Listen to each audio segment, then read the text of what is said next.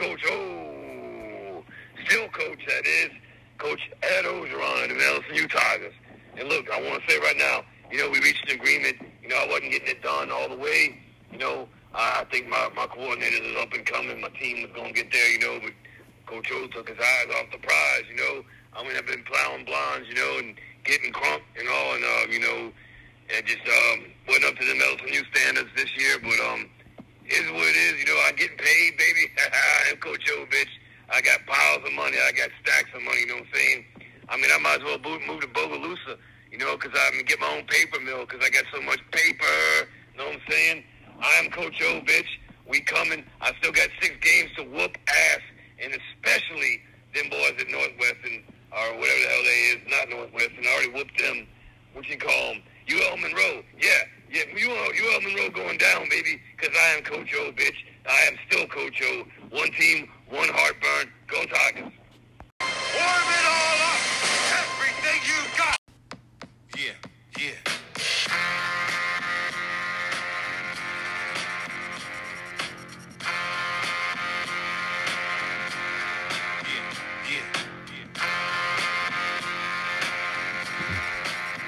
Let's go. Yeah. Listen. Welcome to the Sports Antidote, episode number 71, Brood Parasite. I'm your host, Danny Belts, 20-11 ATS, 2-1 last week. We'll be sure and recap all that. We are going to address the Instagram updates regarding the records. There were some questions, and I'm glad questions were asked, because I will certainly be answering them. Washington State's head coach, Nick Rolovich, is out. If you haven't heard, we're going to have to talk about that, but not to the massive extent the media has, but we have to touch base on it. The NBA just kicked off. Adam Silver got asked what he thought about John Gruden. That was interesting. I just talked about this last week. The circus lines in the NCAA, this most head-scratching lines I think I've ever seen. We have pictures of Joe Biden taking multiple boosters. Indiana starting to recruit Chicago cops. In-N-Out Burgers in a Warburst. San Francisco, and a volleyball player in Kubal was decapitated. We're going to play a little game. What religious affiliation did this? It's a game show that I made up. We're going to be playing that when it comes to what the terrible tragedy that just happened. Not to make jest of it, but it's just to point out how obvious and ridiculous certain things are. Futures report card next week. We're going to wait one more week for the Futures report card. 2 pro, 5 college. We'll be waiting on those. All looking pretty good. The worst case scenario, it's right on par, Georgia Tech, but still very winnable games to come. Bro Exotic will be jumping on the show with Tommy Bench. I think Bro Exotic's going to be touching on something called South Left, a new airline, and Tommy Bench is going to be talking about, nuclear missiles that can go like 10 times the speed of God or something. China, while we're over here trying to be woke in our military, China is just surpassing our military intelligence by the minute. And as they reverse engineer the things that they bought from the Taliban that we gave them, and China will cock, yes, just like the Taliban, per usual. Let's recap last week. So 20-11 on the year. The games that we put on the board were the Navy over 55 against Memphis and Purdue plus the 11.5. Now, Purdue plus 11.5 at Iowa, roughly one of the better bets of the year. Not the only one that sniffed out, ferreted that one out. Never in jeopardy. They won outright, dominated the football game, and basically put Iowa back where they belong. Unfortunately, I really thought that was a good story, but just a perfect spot for Purdue and a terrible spot for Iowa in that situation. We lost the Navy over 55 in the Memphis game. Listen to this.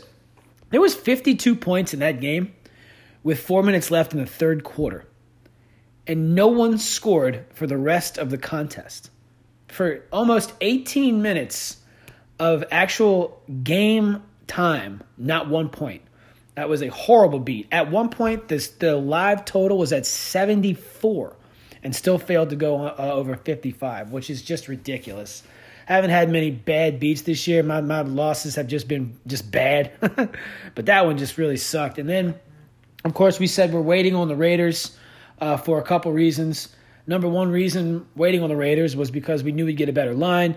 And as they travel out there Denver, I think people thought that not having their coach would be a big thing. This is pro football. They won easily by double digits. They never trailed. But we were getting actually at 1.5, which is why we waited, which brings me to my next point. And we did not play the Bears. We said we were looking at it. The line didn't do as much as I thought, so we didn't play the Bears. I'm not going to make a separate post, and I'm glad I got called out on this because it means people are paying attention, and good, because we take the record very seriously on this show. We don't change it. We don't tout and do all this other stuff, sell picks and all this crap. Instead of making a new post, Tommy Bench is no longer running the Instagram. Me and this other guy are, and I hate social media, but we have to do it. And it's so funny how we got so fast to 1,500 followers on Instagram, having over 1,000 likes on our post. Now we barely get 20, and we're losing about 10 followers a day. Isn't that just really just convenient? Anyhow, so what we're doing is when we know there's a lot of games this week that fall into the same category, when we know we're not going to play a game yet because we're waiting for a better line, it's going to go on the Instagram post that the episode comes out on. I'm just going to edit it. I'll timestamp it if you want, but it makes no sense to make another post because then we overpost. So check the previous post, and I'll put ... edited. I'll timestamp when we do it so everyone knows. They didn't say I was monkeying around when I was doing it. They just didn't know where the posts were, and I was reporting a win. So I get that. Look at the old post, and then that's where these games will be. No sooner than 1 to 2 hours, 1 hour minimum, but usually well before the games begin, unless something crazy happens. But it's always good to check that previous post if you're on Instagram, just for that reason. You should follow us at The Sports Antidote on Instagram, and be sure and follow your boy here, Danny_Belts with a Z. Rate, subscribe, and review. You can follow this on any major platform. And reach out and touch a brother. Tell somebody about The Sports Antidote. So check the old posts, and that's where the updates will come. And we treat this as strict as a pastor would the Bible. We don't mess with this record. So let's just keep that in mind. Pics of Joe Biden getting vaccinated. There's about 5 different pictures now of Joe Biden getting vaccinated now, and it's a montage in different clothes, in different settings, although these settings are all fake, as we find out. This is kind of like taking a fish, the same fish, and taking pictures of it at different lakes with different clothes on. If you expect us to believe that this man's been vaccinated this many times with 86 boosters, by the way, who cares? I mean, who gives a shit, to be honest with you? It's just such insanity. Look at the most vaccinated countries now having the worst run of COVID, just like the most vaccinated states in this country particularly, or in the universe. I mean, Israel, extremely vaccinated. So is New Zealand, Australia, big problems. CDC, just reading off their website. And then, of course, locally here in our country, Vermont, per capita, the highest vaccinated, COVID out the ass. And these other states, just clearly the shutdowns did nothing. And I don't want to get too deep into that, but yeah, whatever. Be sure and wear a mask and all this other stuff. That's great. In-N-Out Burger. So the CEO of In-N-Out Burger, Lindsay Snyder, she's second generation. So her grandfather started it, and then she took it over from her parents. She's only 39. She's a few months older than me, and she had some problems with addiction. But she has done such an amazing job with In-N-Out Burger, much like the daughter, I forgot her name, the granddaughter of the guy that started Yingling, the great-granddaughter, how she really expanded it, brought the brewery down to Tampa, and thus it hits all the seaboards away from Pennsylvania now. And now it's basically dispersed around the country. Well, she kind of did the same thing with In-N-Out Burger. And right now, London Breed and Company, the mayor of San Francisco, are going to war with her because she doesn't want to be the vaccine police. She doesn't want to basically walk around her establishments and fire people for being vaccinated, or they don't want to have to hassle potential customers to see if they've been vaccinated, which makes perfect sense. But of course, in California, particularly in San Francisco, it does not. So now they're looking at closing In-N-Out Burgers, which is almost equivalent to they don't close. In-N-Out Burger is the West Coast version of Chick-fil-A. It runs like a machine, and it is an amazing outfit. And inevitably, they're going to win. They'll just go someplace else. So once again, California loses, London Breed loses, and San Francisco loses because they are losers. As I alluded to, a volleyball player was beheaded in Kubal. Okay, was this an Irish nationalist that did this? Was it a crazy Southern snake-wielding Pentecostal born-again Christian? Was it someone from... Was it a Chi-Com, or was it a Muzzy? Okay, go ahead. Dun, dun, dun. It was a Muzzy, okay? And this is what Muslims do. If a Christian pulled a stunt like this, it would be news for the UFOs swarming around in Pluto, let alone down here. But we don't care. We don't worry about it. Why was she decapitated?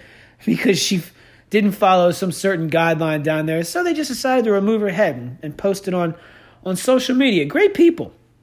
Great people, Al-Qaeda and company, aren't they? And speaking of great people, I have to go. Yeah, go ahead, look that story up too. Barely getting any news. Just, you know what? Thanks a lot, Joe. Thanks a lot for pulling out of there. Yeah, so now women can go back to what's used to happening over there. They just get slapped, raped, beheaded for no reason. That's fine, whatever. Islam's the religion of peace. It should be the religion of pieces is what it should be. I'm sure someone said that before. I'm almost positive someone has, but anyway. We'll get into what happened to Washington State's coach and the assistants when it comes to White Bitch of the Week. But if you didn't know, they all got fired for not getting vaccinated. Sets a very ridiculous precedent, much like the John Gruden emails, where this is going to continue to come back and bite. It's going to bite their own people in the ass, as not to say history repeats itself or what goes around comes around. But in this instance, when the cancel culture becomes this absurd, and this guy's, he's pretty woke. If you didn't hear some of his beliefs, he just doesn't like mandates and he's gone. So he's not the only one. He will get picked up. Pretty good coach. And I hope they all get picked up in some fashion or another. Let's get into the crazy games here before we get into the brood parasite, the subject of the week. Now, there are some of these games just I can't make sense of it. We're going to have this new segment. It's going to be called, we'll call it the X Games. No, we can't do that. But there's just some lines out there the last couple weeks that have just been as head-scratching as the X-Files themselves. Wisconsin is a 3-point favorite at Purdue. What on God's green earth has Wisconsin done for them to be a favorite over a team like Purdue? I mean, obviously this is Purdue or nothing. I mean, there's no way to get around it. But I mean, this is the same Wisconsin team that gets dragged by anyone and everyone that has half a team, yet they're favored at Purdue. Oregon is a dog at UCLA. Top 10 team, a 2.5-point dog at UCLA. It's just like yesterday, Appalachian State opened up as a 1-point favorite on Circa, and then everybody bet Coastal Carolina. But Vegas was telling you who they thought the better team was. And if you didn't see, Appalachian State had 200-plus more yards than Coastal Carolina, turned the ball over 4 times, still won, including one ridiculous turnover at the end of the game. And they gave the ball back to Coastal. Coastal gave it right back. And then, of course, Appalachian State won the game. But that line just made no sense. NC State -3 at Miami. Number 18, NC State. Can you make sense of this? I can't. At Miami. Miami's terrible, right? I have a feeling we'll be talking about that game. And the most head-scratching one of all, Oklahoma State, number 8 team in the country, getting 7 points at unranked Iowa State. Since the split and the BCS to the playoff era of college football, no team in the top 10 has ever gone on the road and been a 7-plus point dog. It is insane. So there is a lot of head-scratchers. And I'm sure a lot of stupid people that are going to lose a lot of stupid money this week. And I hope I'm on that end to be collected. Anyway, what do we got here next? Brood parasite.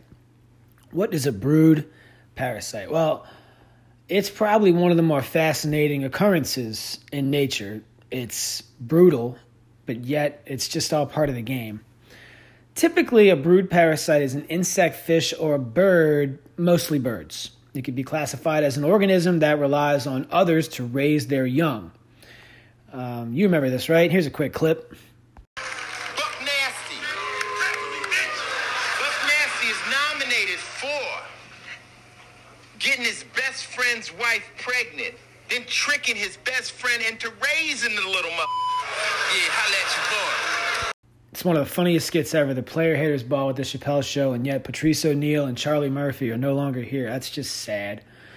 But if I had to get into a brood parasite, the number one example would be the cuckoo bird.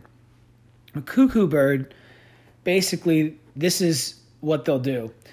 The mom, and she knows, like they said, like tricking the mother into raising the So basically, this is what a cuckoo bird does. Is they know what species of birds the eggs are similar thereto. And they also have the same scent secretion to where with certain species of birds, how stupid can you get? Thus the term bird brain. They will raise the cuckoo bird's kid. So while the cuckoo birds should be foraging for food, building a nest, they just go procreate again. They just go party. They just go down. Yeah, they get another room at the hotel, open up a tab at the bar, they don't give a shit. While the other birds raise their kid. And it's so funny because after a few weeks, the cuckoo bird is so much bigger than the parents themselves. It almost looks like the cuckoo bird could eat the actual parents feeding it. Yet the cuckoo bird will eat the regurgitated, insects from the two whatever birds are getting cucked, really, getting brooded into raising the cuckoo bird's children while they go out and gallivant around and have fun. It's pretty insane. A cuckoo bird also instinctively knows to clear out the nest because he needs the room, so he will kick the other eggs out as well as young hatchlings. Kick them out. It is absolutely ridiculous. It could be classified as an evolutionary arms race, which is actually a term used in nature, and a lot of it has to do at times with the extinction of certain species. And so in other words, let's just use for simple phrasing a blue jay. Let's say the cuckoo bird was able to just keep doing this to the blue jay, and then the young cuckoo in the nest kept kicking out the eggs and the hatchlings. Eventually, blue jays would suffer in their numbers and be on the endangered list or potentially go extinct, thus the term evolutionary arms race. If you get bored, Google that. Very, very interesting term and a very interesting just way of life in nature, and just shows how brutal or how mental nature actually is. There's a movie I just watched called Vivarium. Very interesting. A thriller, horror thriller, suspense type. It's got Poots, the chick that she's in 27 Days Later, the British film. And then the other guy, Jesse Einsberg, I think he plays Zuckerberg in Facebook. Pretty good actor.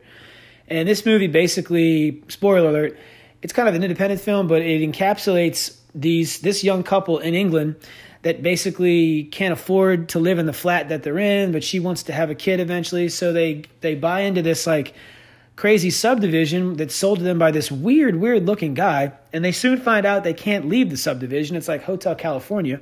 A baby shows up on their deck one day as they're delivered food. They realize they can't leave the subdivision, and they're forced to raise this kid who's an alien. Basically, the premise of the movie is they get humans to raise these alien kids till they're big enough to get out of the house. They can leave the subdivision and go to Earth, but the humans are so worn out from raising someone else's kids, they die. Vivarium is an interesting movie, and a brood parasite is what these aliens were doing to us, or to the humans, particularly in England, as this movie went on. Great movie, but a brood parasite is a real thing, and it's also a real thing in real life. And it's just tough to get away from this right now. And I know there's a lot of different opinions on it. And yes, you have your opinion on who should be LSU's next coach. And you'll be mad when they select. And you'll cuck, yes. But it doesn't matter. It's not up to you. There's a reason why it's not up to you, because fans are stupid. Now, I'm not to say that all athletic directors are smart. I got to do a back and forth with a drunk neighbor texting about, I really like coaches from smaller schools or even the FCS. Of course, people argue with that, going, well, why are they in the FCS or in smaller schools? Well, it doesn't always work like this. Let's not forget that Lane Kiffin, who is the ultimate brood parasite, which we'll get into, which I have no problem with, but is the ultimate one. And before I even get into this, if you don't think that being the son of a major coach or assistant does anything for your career, think again. Belichick's ugly son that looks like whatever his name is, is it Jesse Pinkman? Yeah. He didn't even play football growing up. He was a rugby guy. He played rugby in college. His dad gave him a free job. Now he makes a bunch of money being the air quotes linebackers coach. I'm sure he knows what he's doing, but it certainly helps growing up in the Belichick family all those years. Schottenheimer's kid, Shanahan's kid, even Moore's kid. And then the list goes on. But these people, when your dad's involved in something at an early age, you have a very, very great shot at landing something really good early, because a lot of the people assume you've been at that dinner table listening to this for 15 years. And the argument is, well, Monty Kiffin was a defensive guy. Yeah, I understand that, but I guarantee you great defensive minds like Monty Kiffin or even like Dave Aranda, it's impossible to know defense that well and not know offense. Don't think they couldn't reverse engineer things to be an offensive coordinator. I'm not saying Monty Kiffin and Dave Aranda want to hold a clipboard and be the next Mike Martz with the Rams in 2000. What I'm saying is that I'm certainly positive they could put together and they could explain offensive theory and strategies to somebody at a young age, which is definitely what happened to Lane Kiffin, who's a very interesting cat all in itself. So let's take a look at Kiffin real quick and look at kind of his accomplishments, what he's done. So he was a quarterback, pretty good quarterback, left early. You know, he knew he had to do the graduate assistant role. Smart guy, started at Fresno, and then actually worked his way to Colorado State, and eventually was the assistant quarterback coach for the Jacksonville Jaguars. So he's still in his mid-20s at this point. It's a pretty good run for him. Then he gets to jump on USC as the tight ends coach, and the next couple of years he gets promoted to the wide receivers coach. Next thing you know, he's calling plays almost 2004 as the wide receiver coach, and then promoted the next year to offensive coordinator and receivers coach. And I don't know if you remember what happened with USC, kind of a weird thing. He won some championships there, left, went to the Oakland Raiders. That was a disaster. 31 years old, head coach. He got hired by Al Davis. The only younger person he hired that was the young John Madden at 30. And he didn't get along with Al Davis, who really did. He goes to Tennessee. That's when the brood really started happening. As you know, wins 7 games, leaves Tennessee, goes back to USC, has one good year, 2 mediocre years, embarrasses himself in something we'll talk about. But yes, he had to deal with sanctions. He was dealing with the Pete Carroll scandal, who just fled to Seattle like a coward, and yet nothing happened to him because he's woke. And then, as you know, he leaves, gets fired at the airport at USC, goes to Alabama, where he has wild success. But let's not lie to ourselves. Yes, he's a great play caller. No one's going to deny that. But calling plays for USC's offense when they had all those people on offense, and then calling plays for Alabama when they went to the spread with all those receivers, running backs, quarterback, not exactly the most daunting task. So let's not act like he turned water into wine. Let's just be real. Then he goes to Florida Atlantic for 3 years. His first year, he recruits. The transfer portal does great. They win 11 games. His next year, he has no recruits. They have a losing record. Don't go to a bowl game. Then his next year, he gets all these other transfers back, wins 11 games. And then he leaves Florida Atlantic to go to Ole Miss last year. Now he's their coach this year, and here we go. Lane Kiffin. Certainly a better play caller, in my opinion, than a guy that should be wearing the headset. And we still realize that after the get your popcorn ready, tossing the headset, and then they get thugged. Wow, probably going to get canceled for that. Drubbed by Alabama. And yes, if Ole Miss had picked up some of these pivotal 4th downs early in the game, we could have had a better game, but we didn't. And what happened is what happened. It was a rout. There's a lot of things in Lane Kiffin's career I think he's learned from, one of which was in 2012 disrespecting Georgia Tech down there in El Paso in the Sun Bowl, where they showed up late to all these meetings. They showed up. Sometimes they didn't show up to a dinner at all, showed up late like to the bowl committee down there in the Sun Bowl. We've talked about this. His departure, some of his going out on Friday nights, being seen out in South California before pretty big games, almost losing to Utah State, which actually led to the firing at the airport 1 week later. But the thing is that look at what Lane Kiffin's done, and you can see some accomplishments. A national championship at USC, not the one where they didn't win the BCS, the one where they beat Oklahoma, that one. And then he had one as an offensive coordinator in Alabama, so he has some hardware. His record looks good, certainly as a head coach, even as a coordinator. But it's just amazing how a guy like this, without wild success, is able to just keep getting raised by someone else's kids in another university. It is quite amazing. Florida International had to know they were raising an egg that was not theirs. I mean, come on. Even in the press conference, Lane Kiffin's like, I plan on being here for at least 5 to 6 years. I was like, yeah, try half that. And we all know he's not supposed to stay there. He's a talented guy. Ole Miss, he's a decent head coaching position. Right now, Lane Kiffin is the 21st highest paid coach in college football. And right now, how interesting enough that LSU goes to Ole Miss to play them. And we'll talk about this in a second, but Lane Kiffin is close to now the odds-on favorite to be LSU's next coach, which sets up a very interesting game this week. I don't think Lane Kiffin's as much as a parasite like a tapeworm, as much as I just think, man, how many times is this dude going to be in someone else's nest, kick everybody out, and then just fly away? And LSU fans that want him, I totally understand the excitement. I totally understand the recruiting capabilities and possibilities. And everyone's, his dad didn't get him all these jobs. You got to take into consideration, Lane Kiffin came from a pedigree. He's a tall guy. He's very presentable. He's a good-looking tall guy. That helps. I don't care what anybody says. He can hold court when he has to. He can speak. He comes off as very charismatic, very likable. He sells himself extremely well. That's apparent by his resume. He didn't exactly bounce around from Tulsa to Toledo to Arkansas State. He's played with some of the highest tier teams coached with some of the highest tier teams in the country. It's just amazing how not only can I say he always lands on his feet, he very well might be headed toward the LSU coaching job, or just a few years ago was at Florida Atlantic. If I said Florida International before, excuse me.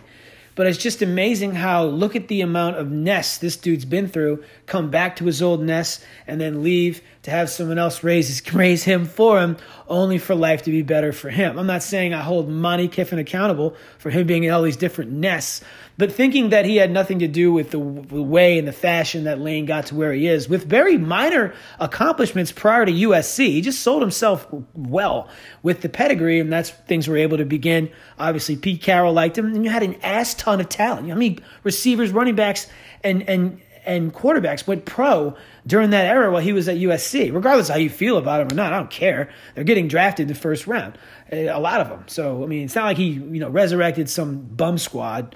So I refuse to believe that. But obviously he sells himself well enough for Nick Saban to bring him into his nest, knowing that he's going to brood his ass. He's going to cuck and leave. Now, the terms of which they left on were very ridiculous. You remember Kiffin was like, I'm going to FAU. Saban said, well, that's fine. Get the F out. You can leave. And then Sarkisian gets promoted before the championship game and all this. And then they bench, Hurts for Tua. You know the rest. And Georgia cucks once again, per usual. Right now, James Franklin's plus 400 to be the next coach for LSU. That's a terrible move, as they're saying they want to hire a black coach. Let me throw this in there. I have no problem with LSU having an entire black coaching staff. But the minute that you say, like Kamala Harris, we want to have a woman of color as VP, you're not being inclusive. You're being exclusive. You're not including anyone, because now you're excluding all white women and men. That is exclusive. By the definition, take it up with Webster. If you don't want to talk to me, go talk to the dictionary. I don't care. Don't get smart on my time. Get smart on yours. And right now, by saying we want to hire a black coach, you're basically excluding Asians, potential Hispanics, whites, by saying, yes, we need this black coach. That is exclusion. There's nothing inclusive about that at all. By definition. Mel Tucker's next after Kiffin's 500, then Tucker's 500. I like Mel Tucker way more than James Franklin. Franklin's a race baiter that had some success at Vanderbilt, took it up to Penn State, where he hasn't done a goddamn thing, all right? He hasn't. They went to a big bowl and lost to USC. Congratulations. With Trace McBorley, who was supposed to be Joe Montana. How's that going? Anyway. And then after that, Jimbo, 7.5 to 1. You can forget that. Napier from ULL, 8 to 1. Probably not. Aranda, I'd love to see Aranda come home at 9 to 1. Fickle at Cincinnati, 10 to 1. And then Mark Stoops, 11 to 1. We'll stop there. Those are the recent updates. Who's going to fill the position here? I don't know. But if Lane Kiffin were to come down here, God, it just reminds me of a cuckoo bird. And he'll just leave here to go to the next, even though LSU is one of the highest paying jobs in the country, one of the best recruiting grounds in the country. You really wouldn't want to leave here if you could. But you just never know. I mean, would this guy just go to the Rams if he could? He'd go coach the Rams if the other guy gets fired? I don't care. It's America.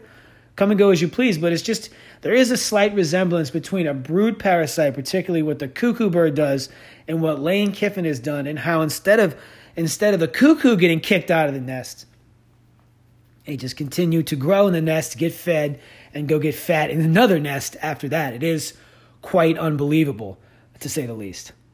There are a lot of games on this docket this week.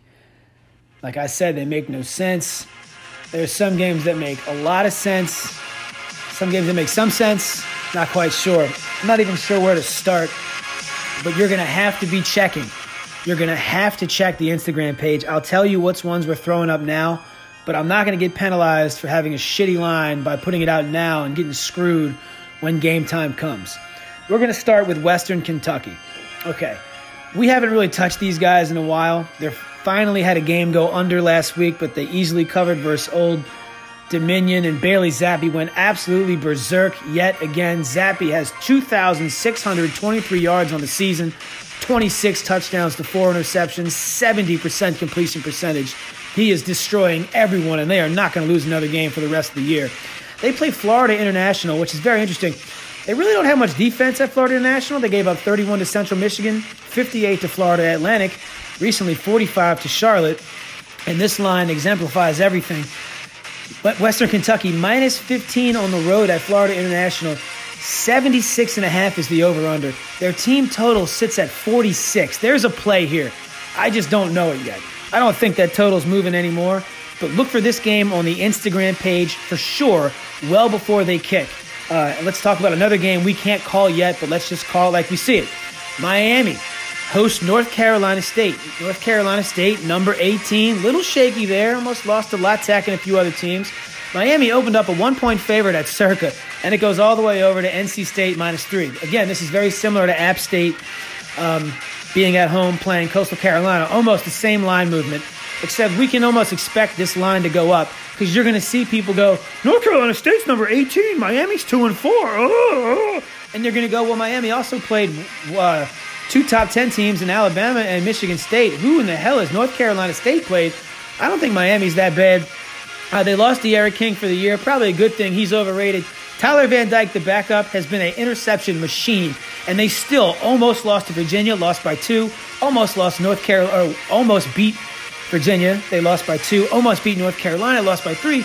But it looks like when I've been reading, this kid's going to get it together. They're going to keep the game a little more inland for him. Big arm. We like him a lot. And why would Miami open up as a favorite? I think Vegas is telling you something. We're not betting it yet. We're going to wait, but we will definitely, it's Miami or nothing. Check the Instagram page for that well before that game starts. This thing might get up to 3.5, and that's a major move, so we're going to take that if we want. One more game tomorrow night we have to talk about. Memphis UCF over 63.5. I think some have it at 64. Look, there's some COVID issues right here, but I think this is a dead under Friday night game. We need to wait on this because there are some things that can change. We need to know what's going on with this COVID, but there is some red flags in this game. If there are no red flags, this game flies over, even though UCF's quarterback is absolute garbage. That's okay. So keep in touch on the Instagram page there as well. If you don't have Instagram, get on there and just follow us or just text me, whatever. We're looking at that over. One more that we can't put on here. God, there's so many we can't put yet, but we have to protect ourselves. Is UTSA. I had to get away from that game. Texas San Antonio finally ranked. First time in school history. They go play La Tech. Opens up at 4.5. Gets up to 7. Down to 6.5. Now down to 6. I had to stay away from this one. I don't think Rick Shaw did. I don't know. But I am saying be very wary of this game and the total. We may add the under at 59 in this game, but I need to see more. There's some question marks in this game too. And then we have a huge pro game coming up. The Eagles at Las Vegas. We got Las Vegas last week. Well, obviously, we're going against them this week. We like the Eagles getting to 3 in Las Vegas for every reason imaginable. However, we cannot take the Eagles yet because we're almost a lock to get a better line, if anything. So I'll be following this one closely. So we'll be following Memphis UCF total closely, the Eagles line very closely. We'll be following Western Kentucky very closely, and the Miami NC State game very closely. Probably going to play all of those games. 2011 on the year. We certainly know what we're doing on this end. Let's get to some games that will be on the docket. LSU goes to Ole Miss. How fitting. Lane Kiffin, who might change teams at halftime. Imagine if Kiffin just changed teams at halftime. Wouldn't that be incredible?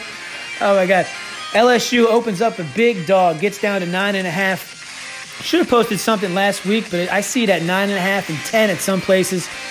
We're going to buy a half to get this to 10.5 or buy one from 9.5 to get it to 10.5. We rarely do this, but in this case, the line changed so early, there was no way to get ahead of it. We're not going to claim the 12-13 it opened up with, but I think after what LSU was able to do last week, since that second half in Kentucky, they've been running the football extremely well better than they have all year, which obviously isn't saying much.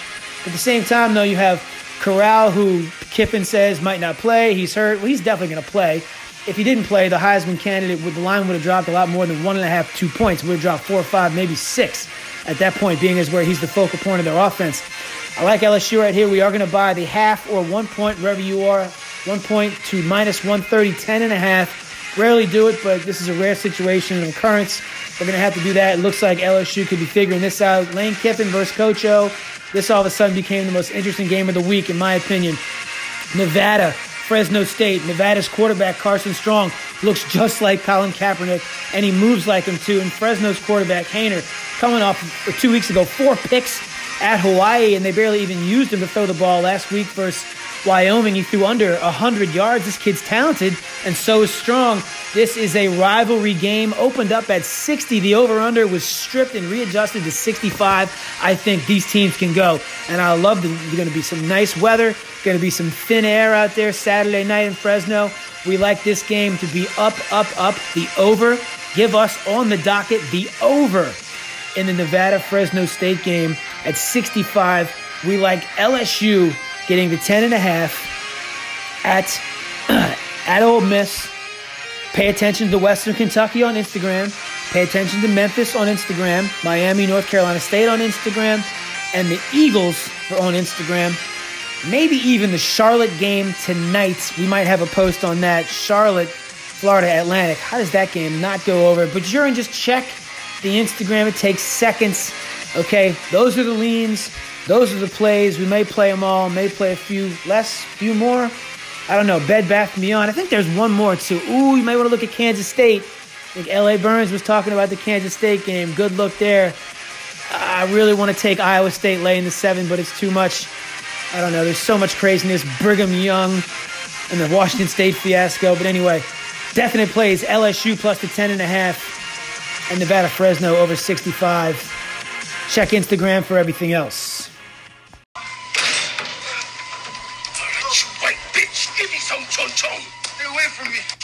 A couple things I forgot to mention before we do White Bitch of the Week. I forgot to mention Chicago. Chicago cops, as you know, under the worst circumstances nearly in the country. Lori Lightfoot's leadership, consummate failure, classic far-left inner-city leadership, never works, can't work, has never, will never work. The cops can't do their jobs there. She's worried about climate change and everything. Kids are getting shot left and right. She's worried about COVID. More kids have been shot in Chicago since January 1 this year. Then kids have died from COVID throughout the country. That's a real stat. Go check it. So the cops are now going to Indiana. Indiana is a smart state, a red state, who is basically telling the cops, come work for them, and good for them. And many cops are coming. One thing I had to also mention was the Adam Silver part of the NBA. The NBA started. Nobody really cares. Lakers took an L. Everybody's happy about that. But they asked Adam Silver about the John Gruden firing, and he was so quick to say no comment, it was almost funny. Now, a smart no comment for him, but nonetheless, clearly he knows if it can happen to him, it can happen to his boys over here in the NBA, or Mark Cuban, or some wokey that he loves from some email from 20 years ago could come back to haunt. But anyway, the White Bitch of the Week, Patrick Chun. Yeah, he's Irish. Not exactly. You probably never heard of him. He's the athletic director of Washington State, who made it clear that the firing of most of the coaching staff and the head coach Rolovic was a thing, and I quote, months in the making. Months in the making, was it now?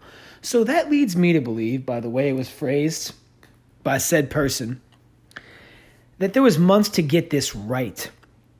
There was a lot of ways you could have got this right as an athletic director, but no, you couldn't wait to be this guy to pull this stunt so you could be the next nation's hero. Well, you're not.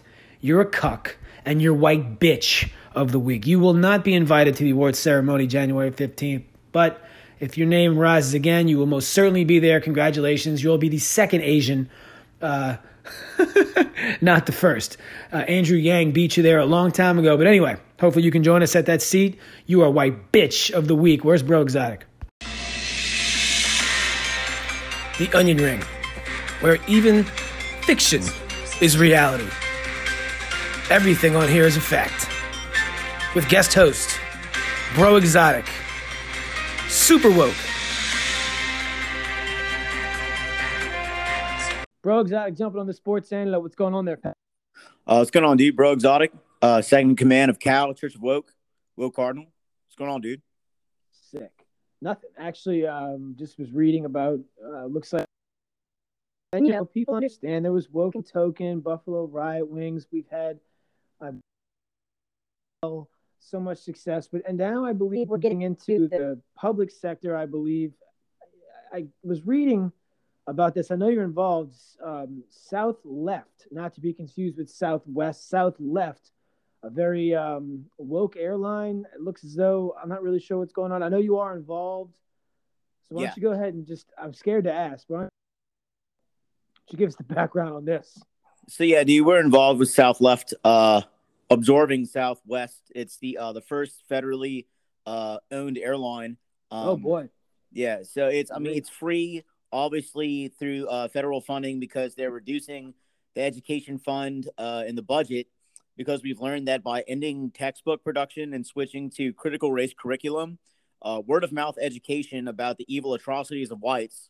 Which side note, it helped us confirm that our theory that the SETs are culturally biased towards people of color and oddly panphobic in the reading sections.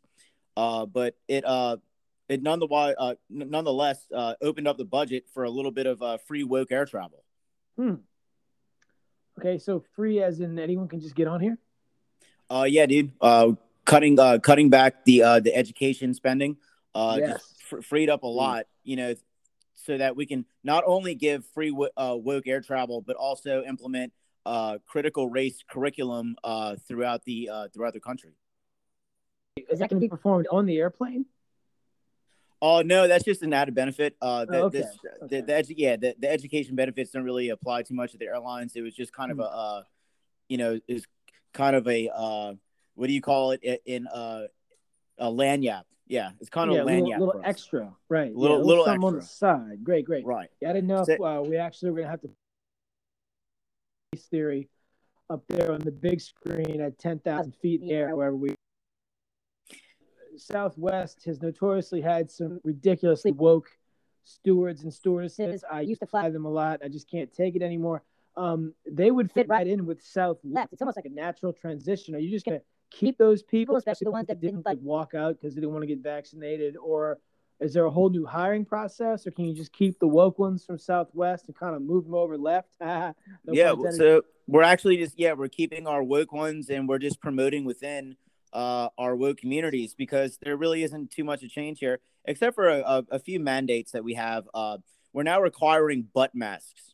And you might ask why we're doing that. Well, why would I ask why? You're gonna go ahead. I mean, it makes sense to me, but sure, tell our audience why. So we're requiring butt masks now when you enter our planes. It's due to the new COVID strand AY4.2, aka Delta Plus, which is on the rise in the UK. This strand produces ass COVID through farts. So the Fed has hired Pampers to produce courtesy ass masks for each passenger to decrease the spread of ass COVID. It's something that we take very seriously here. This is tax dollars just going to good use. I mean, of course, right? Absolutely, man. Yeah. So another great feature about South Left is since there's low non-binary equity in air travel, in the air travel industry. The Fed has instituted affirmative action. So now all self-left employees will consist of half cisgender and half non-binary personnel. Because it's South-left, the most important part of air travel is safety for gender inclusion. There it is. Okay. But not only that, it's not only that though. We are looking out for the safety, the physical safety of our passengers, and that's why if there's any excessive turbulence, your oxygen mask will fall, and obviously it must be worn over your COVID mask.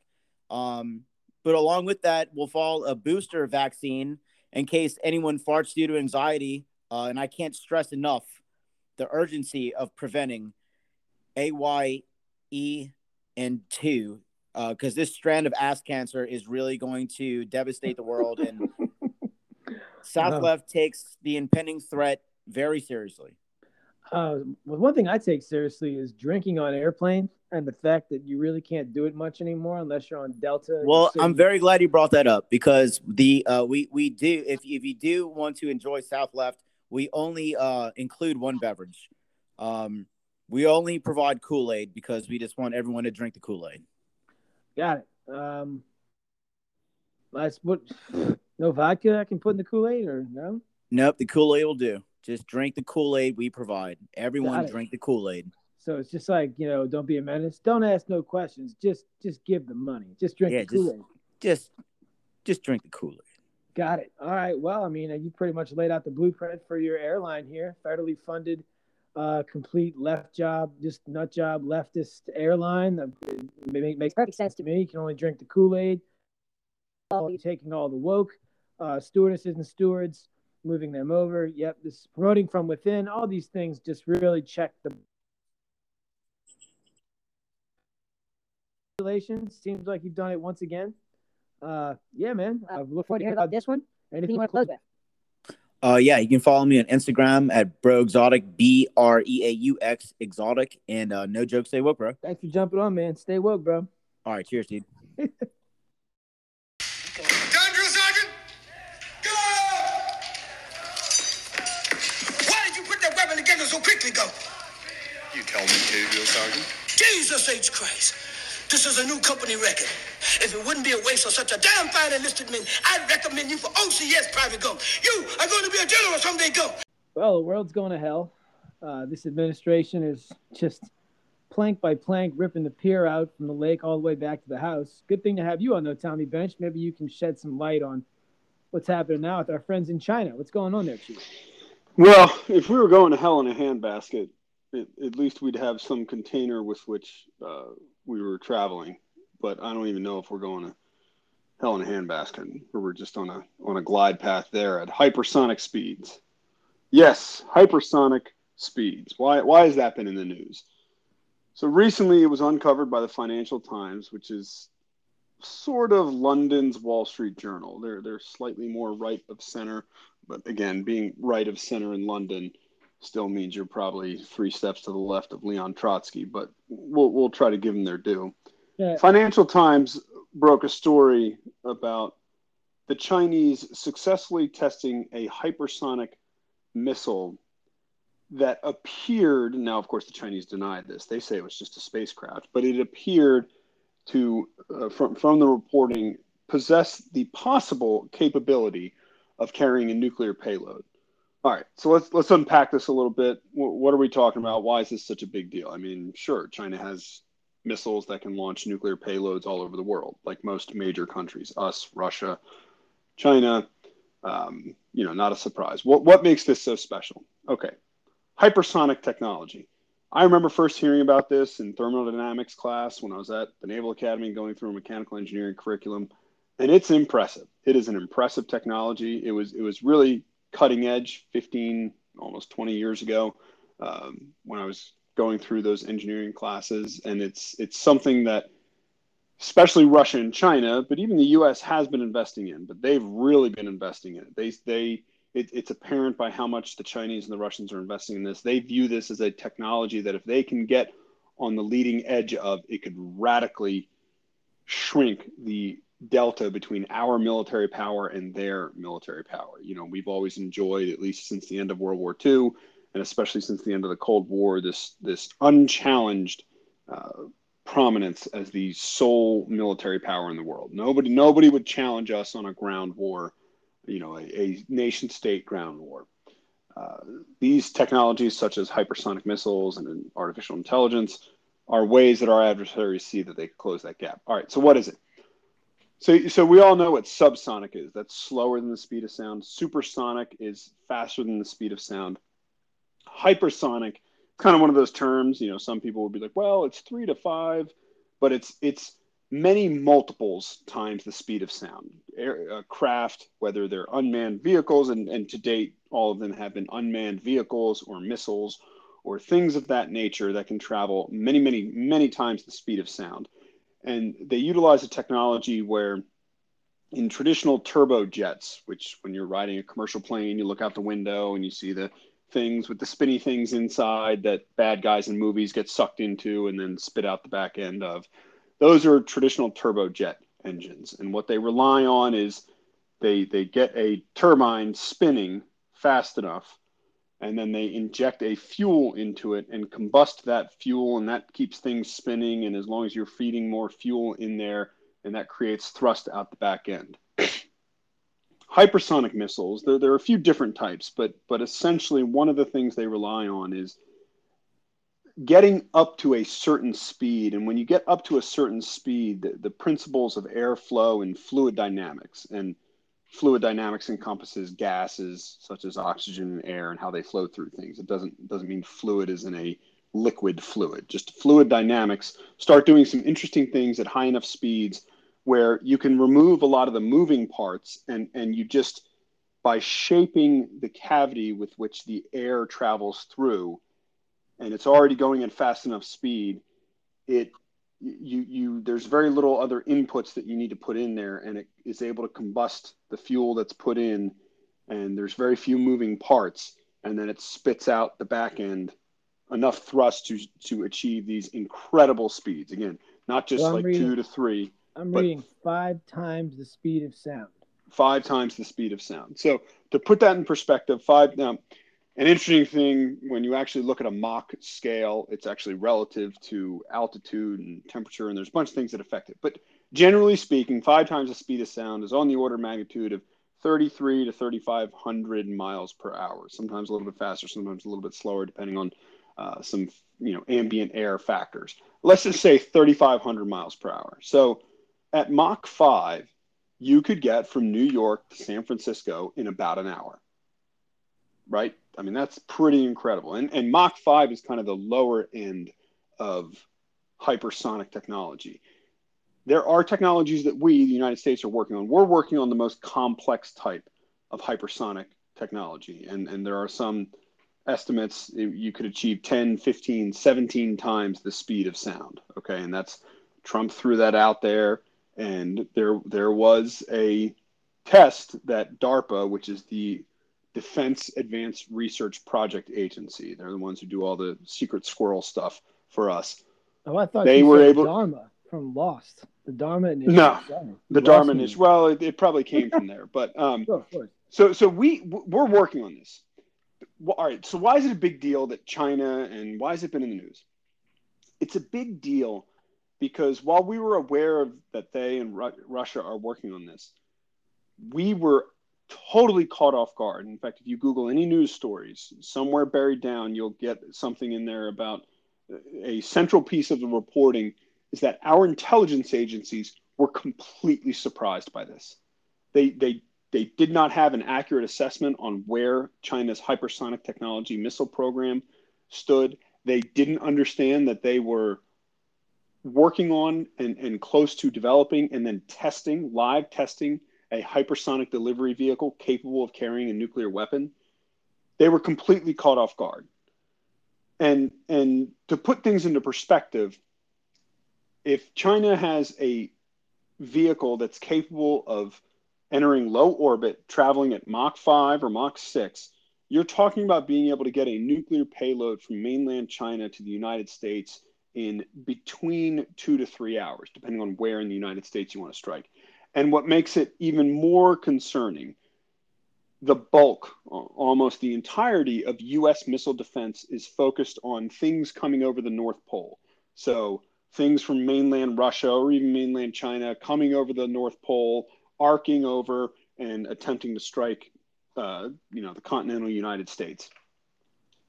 This delivery vehicle, because it does not have to rely on the sort of trajectory and missile dynamics of coming up and over the North Pole, it could be sent around from the South Pole. It could just be sent straight over the Pacific Ocean in a low Earth orbit, making it exceedingly difficult to knock out of the sky. Plus, this particular hypersonic vehicle, from the reporting, is able to adjust its trajectory in flight, which is really incredible. One of the reasons we're able to have some success with, anti-ballistic missile technology, and for instance, why the Iron Dome in Israel is so effective is the technology, the radar technology is able to fairly accurately map out, okay, we see a missile coming.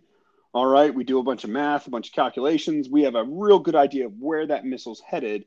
And you plot it out. Oh, well, it's headed toward DC. That makes sense. Well, it's got to follow this glide path from where we first picked it up. And okay, fire away a bunch of cruise missiles or other type of anti-ballistic missile devices to go intercept it and knock it out of the sky.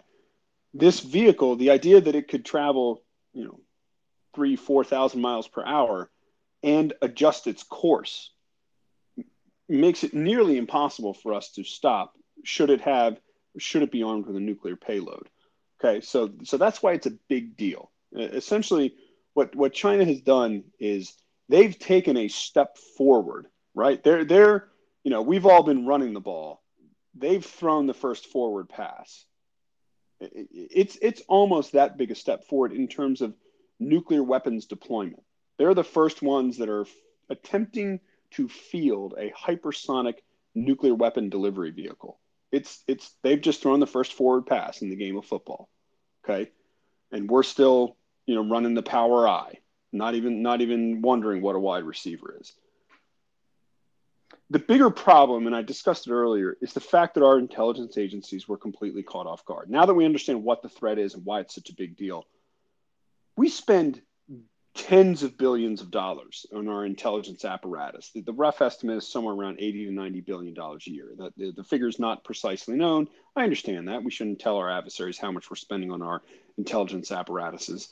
But the fact that we're spending tens of billions of dollars and we don't even know that our chief adversary on the world stage, if people haven't figured this out, look, Iran, they're saber rattling. All right, if they get a nuke, that'll be a problem. Okay, terrorism, yes. Look, that's going to be like Corona. It's going to be like COVID. It's just always going to be around. There's always going to be some whack job somewhere. You do everything you can to make sure they don't get a weapon of mass destruction. You make sure they can't fly planes into buildings, and you fight them as much as you can on their turf. It's just going to be a condition of human existence for the rest of eternity. But when you look around, it's really China, and then in a distant second is Russia. And Russia can largely be checked with our partners in Europe as long as we don't let them become too beholden to them with the Nord Stream 2 pipeline that we talked about last week. And now we start seeing how all this stuff ties together. And, this sounds like a conspiracy theory. And it's not a conspiracy theory. It's just looking at what's out there and seeing how it all plays together and how it all connects. So our intelligence agencies, they have the time to put together recruiting advertisements that emphasize as a cisgender Latinx woman with ADHD or whatever anxiety issue, I feel at home in the CIA. Really? Is that what the CIA should be doing? Should the CIA be out there? How do we make people feel at home here? Or how about we just populate the CIA with people who want to make sure they know what our adversaries are up to?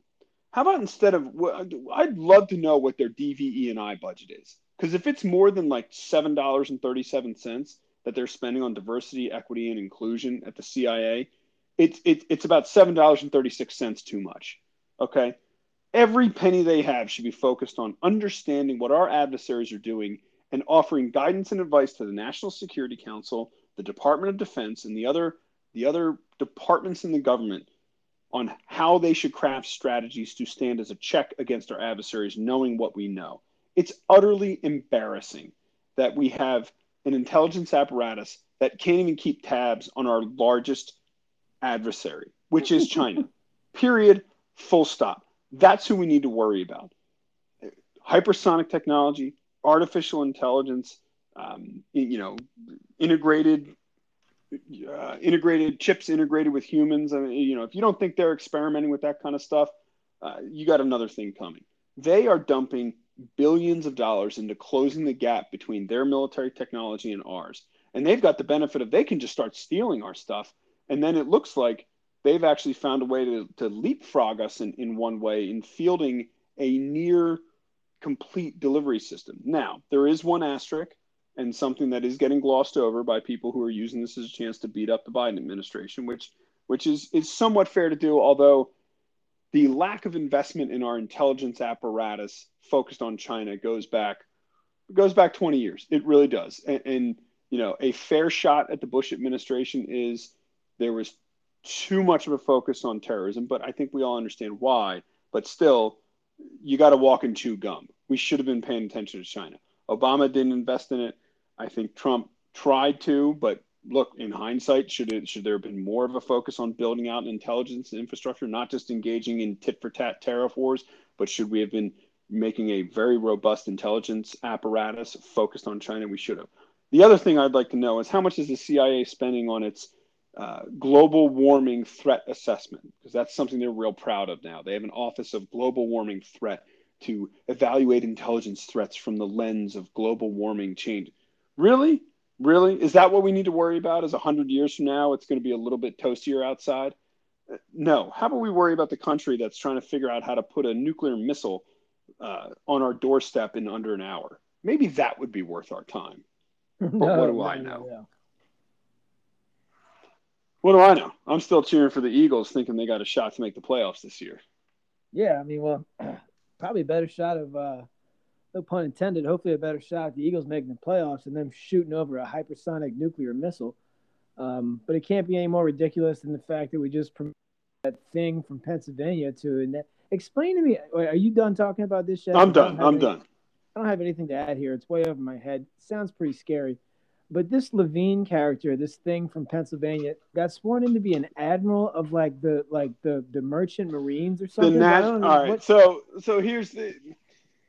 It is and it isn't as big a deal as some people are making it out to be. It's not as big a deal from the standpoint of the National Public Health Service is technically they're not a part of the Department of Defense, but the senior level officers in that organization are given honorary military ranks. Okay, so she was sworn in as a 4-star admiral. So it is not unprecedented. In fact, well, it's a dude. He's got all the equipment to be a dude, and I believe he's fathered children. I think I could be wrong about that detail, but Rachel, I believe is the guy's name, is just the 7th guy to have this happen. So it's really nothing special. In other breaking news, water is wet. But because he claims to be a woman, now he's the first transgender to be sworn in as a 4-star admiral. And I'm not sure if they like do it through the Navy Reserve or the Merchant Marines. I'm not very familiar with it, but it's one of those things that happens. And look, nobody who's really in the military takes them that seriously. But it's one of those. It's like the Surgeon General, right? Gets the title general. They're not actually a general. So when I heard 4-star admiral, I was like, what? I was actually, because I was paying kind of half attention, listening to the radio driving back from an appointment today. And I'm listening to it, and I was thinking, like, is that like a lateral move? You know, it'd be like me just being a senator and then just being just like, you know what? I want to be a general in the Marines. Or I don't know. Like I didn't. Then I read into it more and saw that it was, it's the admiral of the circus. I thought it was the United States Navy for a second. Almost passed out. No, she's an admiral in the Uniform Public Health Service. Yes. But it really is interesting that our people in charge of our public health service are confused about their gender and sex. But we'll just... Yeah, I mean, I wouldn't. Don't think too hard. We'll just leave that out there. Maybe next week we'll talk about Loudoun County, Virginia, to really get excited. Oh, yeah. Blackface governor, too. Yeah, we could tie it all in. Dr. T is going to be coming back pretty soon. We have some more COVID runs. We want to, not runs, but just some COVID discussions. We want to run through him. Of course, you'll be on for that one. If that's not next week, it'll be the week after that. We'll see. Depends on what happens until then. But anything else you want to roll out with here, man? What's up? No, just, hey, if any of our faithful listeners are in the state of Virginia, make sure you go vote. Go vote. Yes. Got a big chance to send a message here. Yes. Purple Virginia. What are the odds of them going red? Boy, that would be a skid mark on this amazing administration and just the wonders they've done in the months they've been in. Everything is so awesome. Yeah, man. It's great. Well, anyway, Tommy Bench, thanks for jumping on the show. We look forward to having you back on next week there, Chief. All right, out here.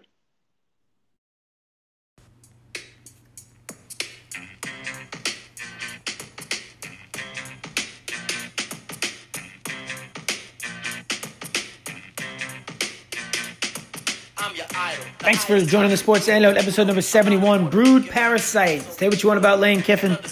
He keeps landing on his feet, keeps moving up in this world. He must be doing something right, but I think somebody else is raising his kids in that nest, but that's okay. Speaking of which, does he even have custody of his own kids? 20 and 11 on the year, baby. Sure, and keep up with the Sports Antidote. Thanks to Bro Exotic. Thanks to Tommy Bench and Coach Ed Ogeron for jumping on the show. We look forward to having you guys on next week. Remember, reach out and touch a brother. Follow us on Instagram. Tell somebody about the Sports Antidote and keep it real, Antidotians. I'm outspoken. My language is broken into a slang, but it's just the dialect that I select when I hang. I play it cool. 'Cause fooling is all that I'm about. Just fooling.